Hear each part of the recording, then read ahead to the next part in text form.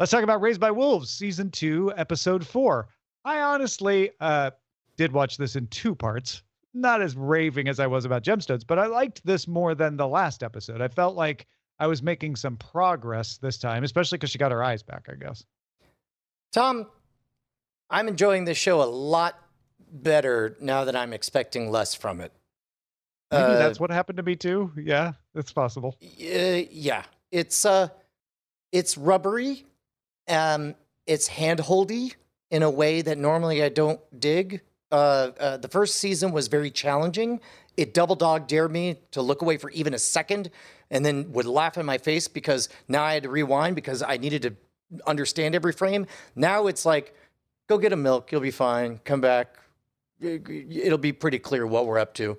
But having said that, I don't dislike it at all. I'm happy to watch it. Maybe even happier because it's just silly and loosey-goosey now, which is not the show that I fell in love with, but it's a fine show. I don't know if I'd call it silly yet, but it's definitely the other thing. You didn't see the eyeballs. What? You didn't think the bio bomb on the mouse. What's wrong with why is that silly, the bio bomb on the mouse? The bio bomb on the mouse was not silly, but the eyeball thing was very... It was fairly predictable. They're like, that's an oddly obvious thing for an AI super intelligent computer to do, is to tell a child what its plans are and then give it a mouse. Yeah. No, I get that. I'm agree with that. I don't know if I'd call that silly. Why is the eyeballs silly? Because she moved him out of his... with the magnet or whatever? That was kind of goofy, and also... I would love her hand was a magnet, and that's why she was able to like just pull it out. I'm excited to learn what superpower Marcus apparently had and what those eyeballs do. But all I know is it makes, I guess maybe it makes you very persuasive, but makes it also gives you a bunch of veins on your face, and then makes you very vain. I mean, to be honest, but they did a good job of. Sorry, one last thing on the eyeball thing. They did a good job of portraying Marcus as being very flaccid once he gets those eyeballs out. He really cannot lead anybody without going crazy and hearing things. And it's a very subtle thing. It's not like he just suddenly slouches and Charlie Brown walks all over the place and it's like, I don't know, maybe the sun. Right. It's hard to put your finger on exactly what's different. It's like he still thinks he's in charge, but he's just lost all the dynamism. Yeah. Right. And also, so that he doesn't have the eye of the tiger or whatever, or the eyes of the actual person. Literally. I did feel some decent fun tension as Mother, before they figured out that she was re-weaponized, as Mother approaches saying, hey, I'm going to give you this one warning. And then as they're asking the trust, this is a fairly time-sensitive issue. What do we do here? I thought they would lean into that even more tension with that. Yeah, I didn't think the trust did very well, given I how don't much think the it's trust been has built done up as like, oh, it's the brilliant machine that can control everything. Yeah. Yeah, the trust is kind of garbage and has done nothing right the entire show. The trust is like IE6. We haven't seen it do anything good. Still around years later, but it's not very good. It and the ship are the central hub of this outpost. I mean, yes, it doesn't do anything in the show, and it's a very whiny brother sort of voice, and yeah, she kind of kills it without any pomp. But it does have expect more chess moves between her and the trust, because the trust theoretically has a lot more processing power. Now, I don't think it's dead, though. To be honest, I bet it's still out there. Here's something I could get on board with. That I'm going to throw this out here as wild speculation now, but if I turn out to be right later, I will insist was clearly thought out. This is the same Brian who's getting out of the speculative game, right? Yes, correct. We got critters. We got biological critters running around in the sea of acid and all that stuff. Yeah, that's a hazard. Yeah. We got robots that are all like all knowing, telling humans what to do. Then we have 2 flavors of humans, and they got crazy different beliefs. I like the idea of between the hostility of the planet and its living organisms trying to kill them, and the hostility of the machinations of the robots squeezing humanity, and they have no choice but to all learn to get along, and it's only together humans can take on the robots and the environment. I said this on on Weird On Things. Wikipedia. I said this on Weird Things. I think it was this week. Tony B. Casty said this. Don't even care.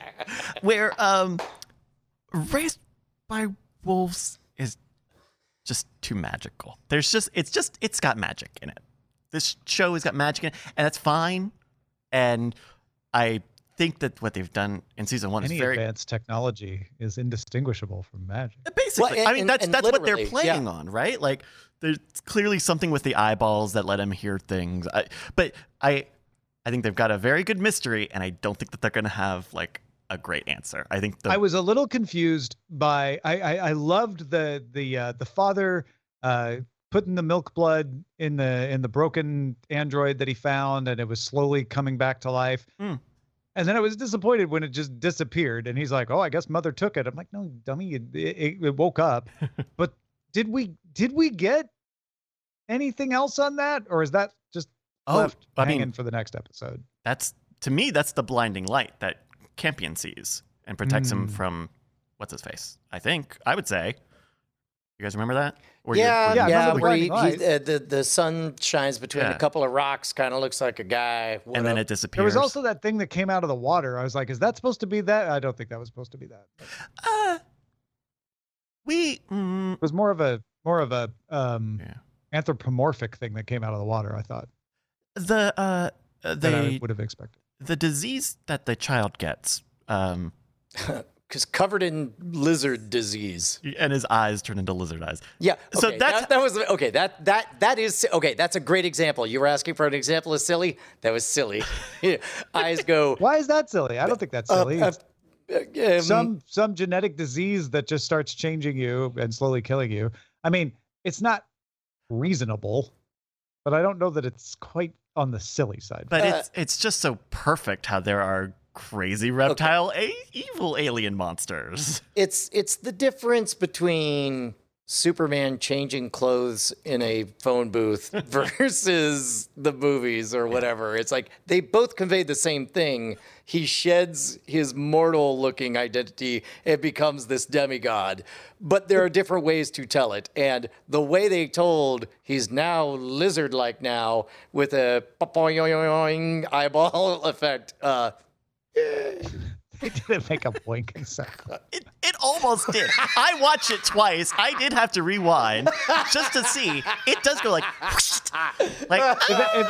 if anything's silly, it's the idea that the biological agent would kill you slowly by causing pustules rather than just kill you. Yeah, it's.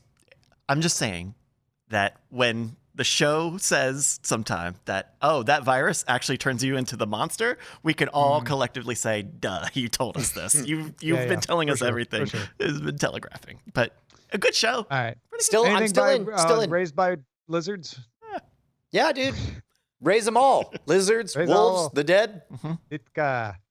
Raised by Wolves. That is season 2, episode 4. And that is it for Spoiler in Time. Next week, we will, of course, talk about the Righteous Gemstones season 2 finale. We will talk about Raised by Wolves, episode 5. And barring some last-minute change like we made this week, we will talk about Miami Vice Payback with Frank Zappa. Talk to you then.